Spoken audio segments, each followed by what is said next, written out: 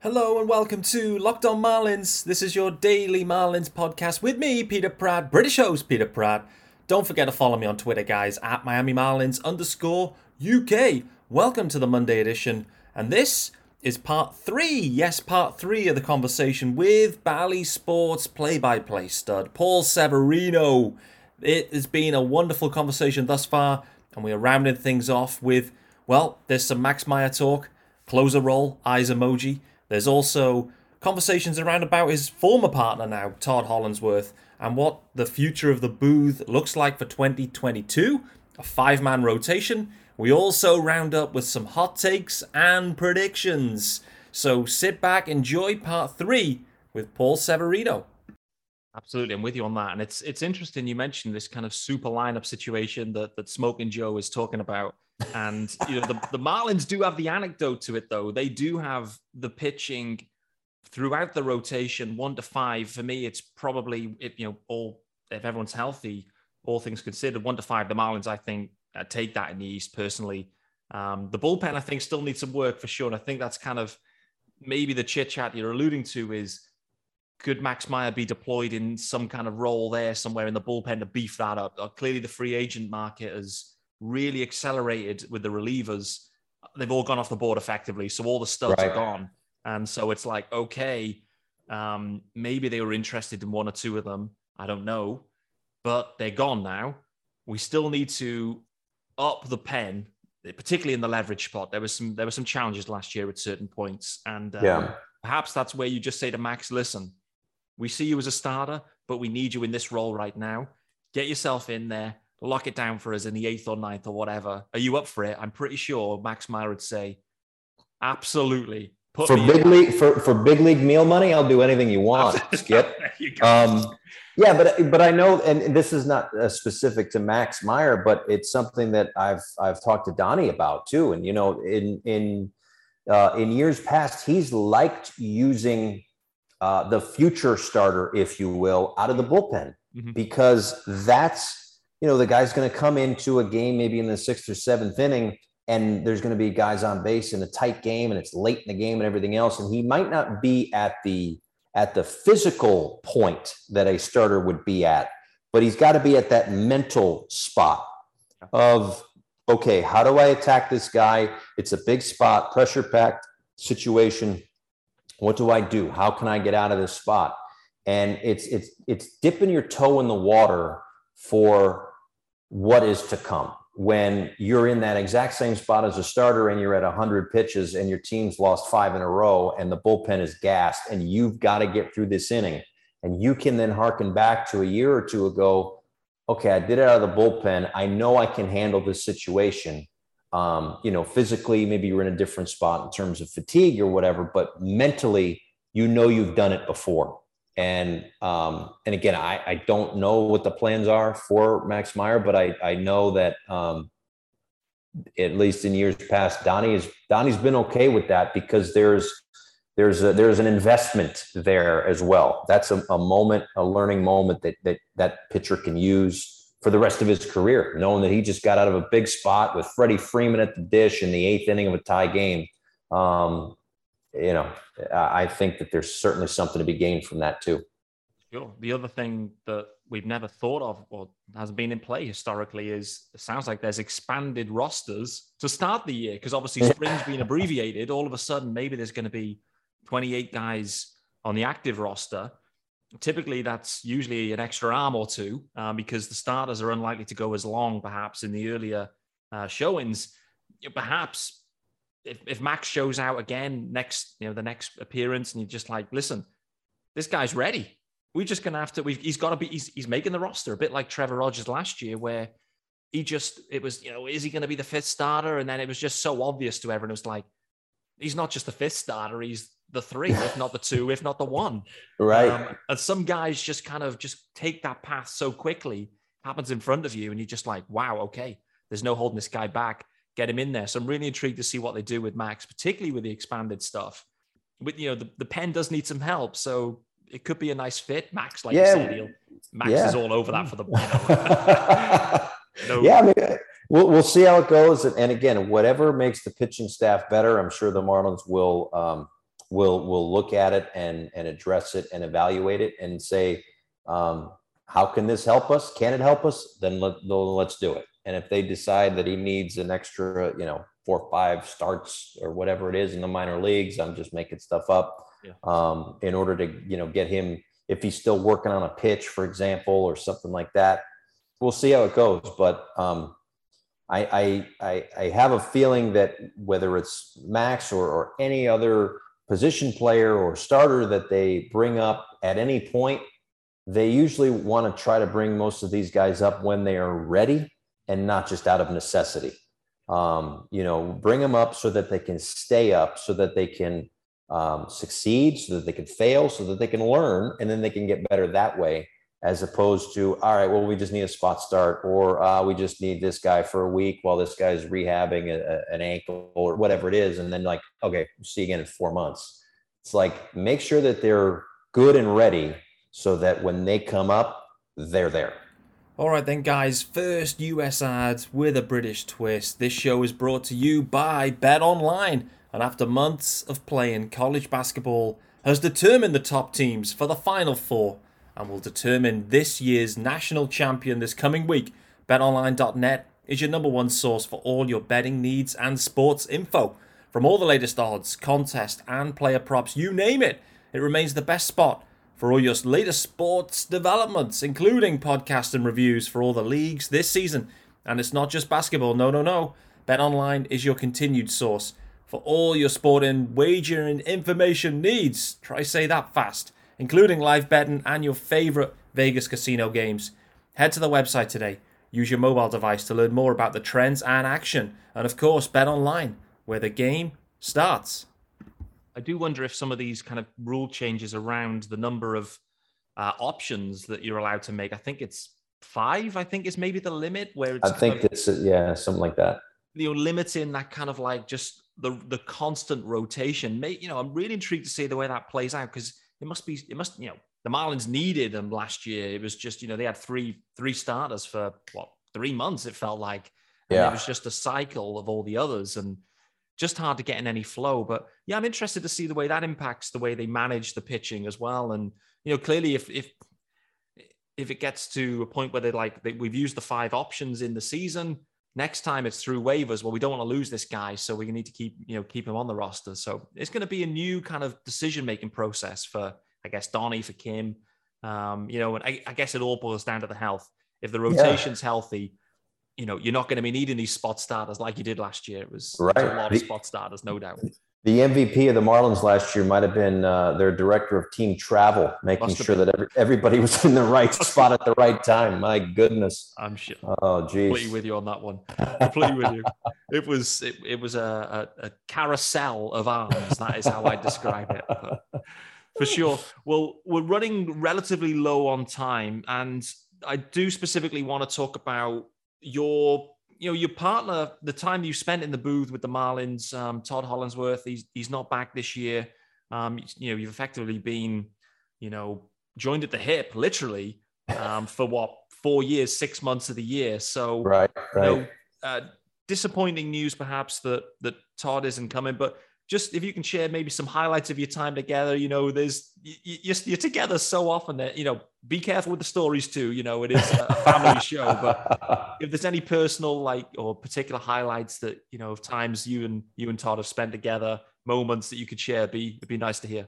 We tried to have fun with each other, on air and off air as best we could, because like you said, you're doing 6 months of baseball. At times the games were not going the way we'd want them to go. So you try to keep things light, you try to keep things fun. But we always got along really well. We always tried to laugh, especially, the cross-country flights when we were sitting next to each other on the planes and whatnot. So it was more than just the 3 hours a night. It was the planes, and it was the 3 hours before the games and everything else. So, listen, I'll miss him. I'm excited for the challenge of the new group that I'm working with. Obviously I wish Todd and his family well, and when in the next chapter, whatever it may be. But yeah, I mean, for 4 years or 3.5, if you will, with 2020, and 3 hours a night, 6 hours a day, all the playing. Yeah, I couldn't go into all of the stories. Too many stories, I'm sure. But and you know, when you're traveling, is that how it works? That, you know, the broadcast crew, the Bally crew, you'd be huddled together. Is that how it works? Where you know, you're all huddled together as a unit, or are you kind of just spread out doing your own thing? Are you like, hey, listen, we've sat next to each other for however long, let's go the other side of the plane and, you know, take time away? We're the TV and the radio folks. We're just lucky to be on the darn plane, right? Okay. So wherever they tell us to sit, we sit. But yeah, like the way that the plane is laid out for us is it's the coaching staff and whatever front office folks might be traveling. They're up in the front. The players are in the middle, and then the rest of the staff, training staff or radio, TV, our producers and directors and graphics folks, we're all in the back. So, but yeah, there's a lot of people, will watch movies on planes. I try to get my work done so that when I get to a city, I can just kind of chill out. Like, I'm not a big movie guy to begin with. Anytime my wife and I try to put on a movie, I'm usually asleep in 26 minutes anyway. So, I utilize the time on the plane with nothing really else to do to do some work. So, but yeah, we're back there, and the food's all right, and it's cool. You might have a glass of vino on a cross country trip or something like that, going to the West Coast, but yeah, it's my language. Now we're talking. It sounds like my kind of style for sure. And you mentioned we've got a rotation of analysts this year that are going to be joining you. I think it's a 5-man rotation, maybe. Yeah. So, yeah. It's going to be different for you. But how does that kind of change, or does it add complexity to how you operate? Because you're trying to work out what gels, who's in what lane, trying to, do what you do, but to the best of your abilities. Like, does it complicate things having that kind of rotation of different analysts? Not in a bad way, really. I mean, again, I think I mentioned it earlier, going back to my time at MLB Network was, on a Monday, Tuesday, and a Wednesday, I might work with 2 different analysts each night. So by Wednesday, I've worked with 6 different guys. So it will obviously take a little bit of time to see where everybody's lanes are and where their areas of expertise lie.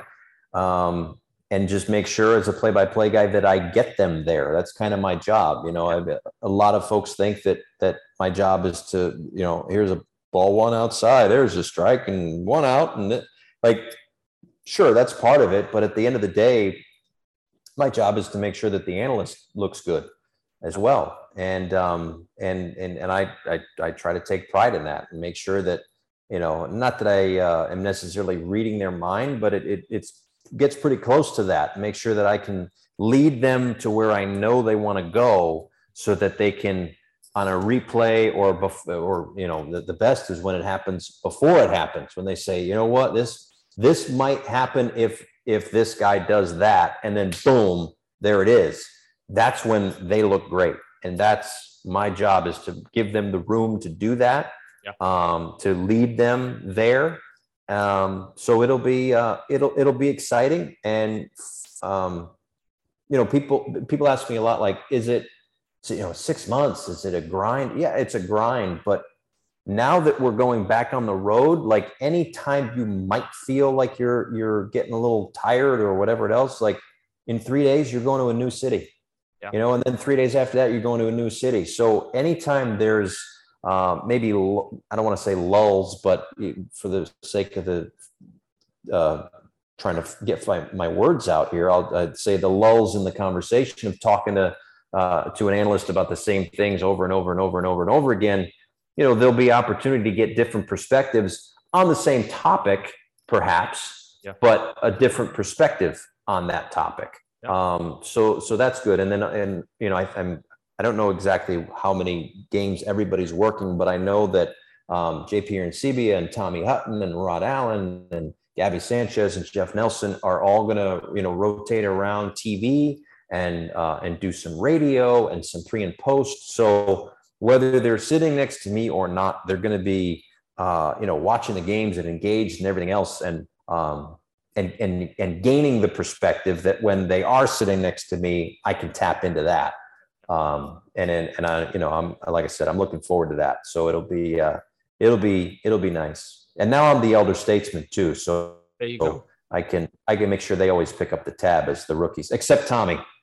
I'll buy Tommy the free cookie on the plane. That's Tommy. That one's on me.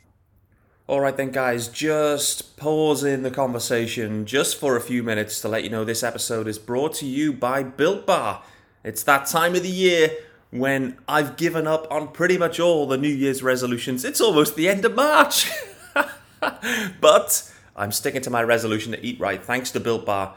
It almost feels like it's not really a resolution because I actually enjoy eating them. Have you tried those puffs? If you haven't, you're missing out on one of Built Bar's best tasting bars. Puffs are a fan favourite with some incredible flavours. Yummy, cinnamony churro, coconut marshmallow, banana cream pie. So good. These are going to be your new favourite. All Built Bars are covered in 100% real chocolate. Yes, puffs included. 100% real chocolate. If you're liking what you're hearing, get yourselves over to Built.com. Use promo code LOCKED15, that's LOCKED15, to get 15% off.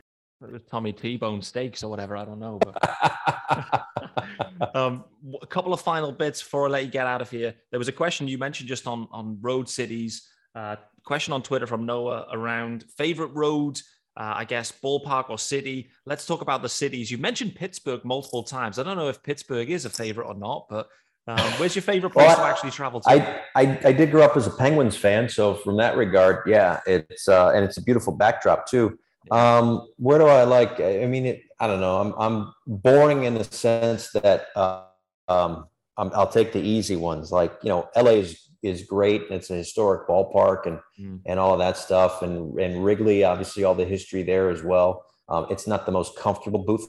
It definitely seems as though it was built in 1910 or whatever it was, 1906, or it doesn't have the room and the space that our booth does. We basically have two booths, or maybe even four, because we've got the front and the back, and then the other side, the front and the back. It's just our home booth is enormous.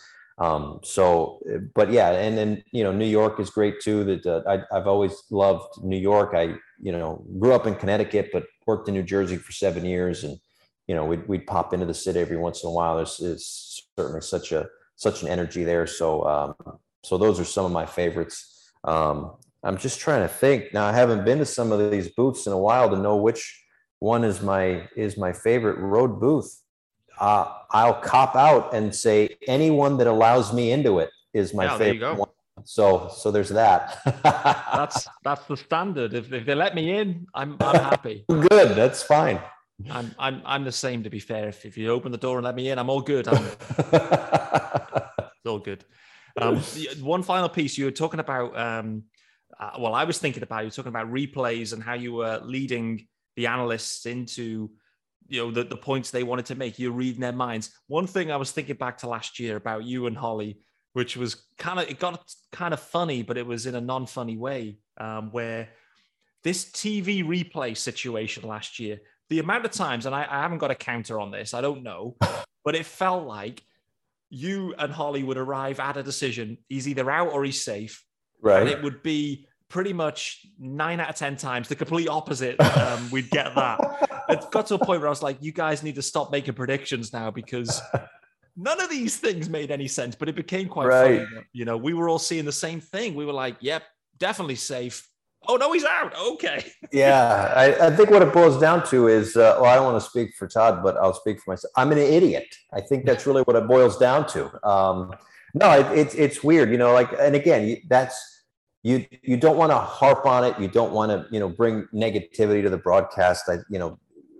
We obviously take it seriously, but so many people are at home. They've had a long day at work. They just want to sit and watch a baseball game and have fun with it.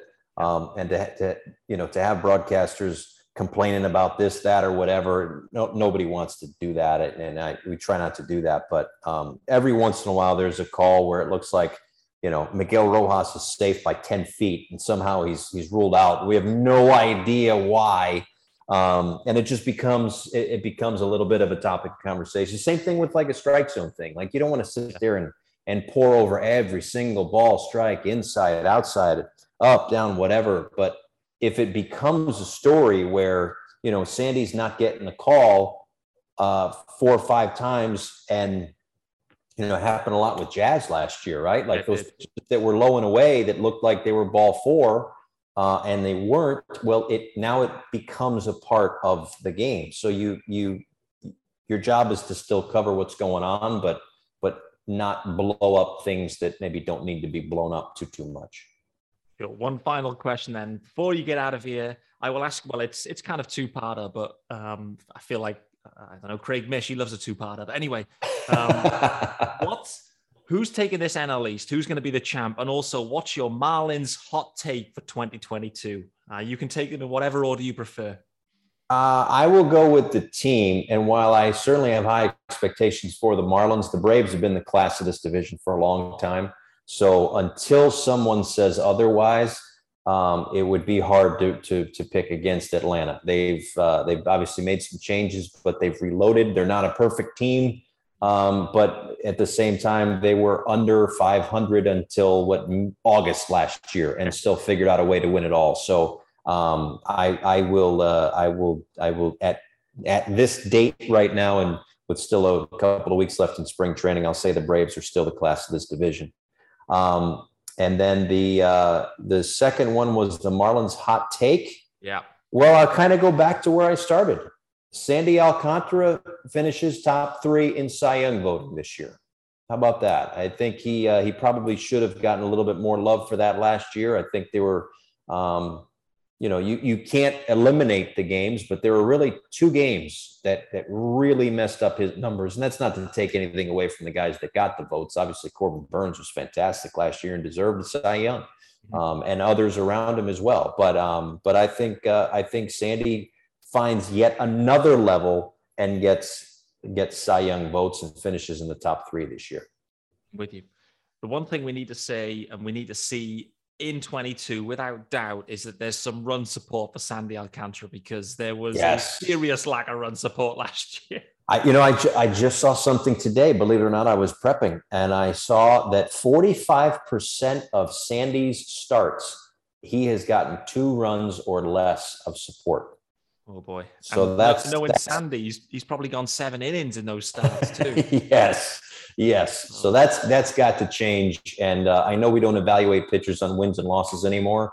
But if he could earn a few more wins, statistically speaking, for the way that he's pitching, I think that can only help his Cy Young case.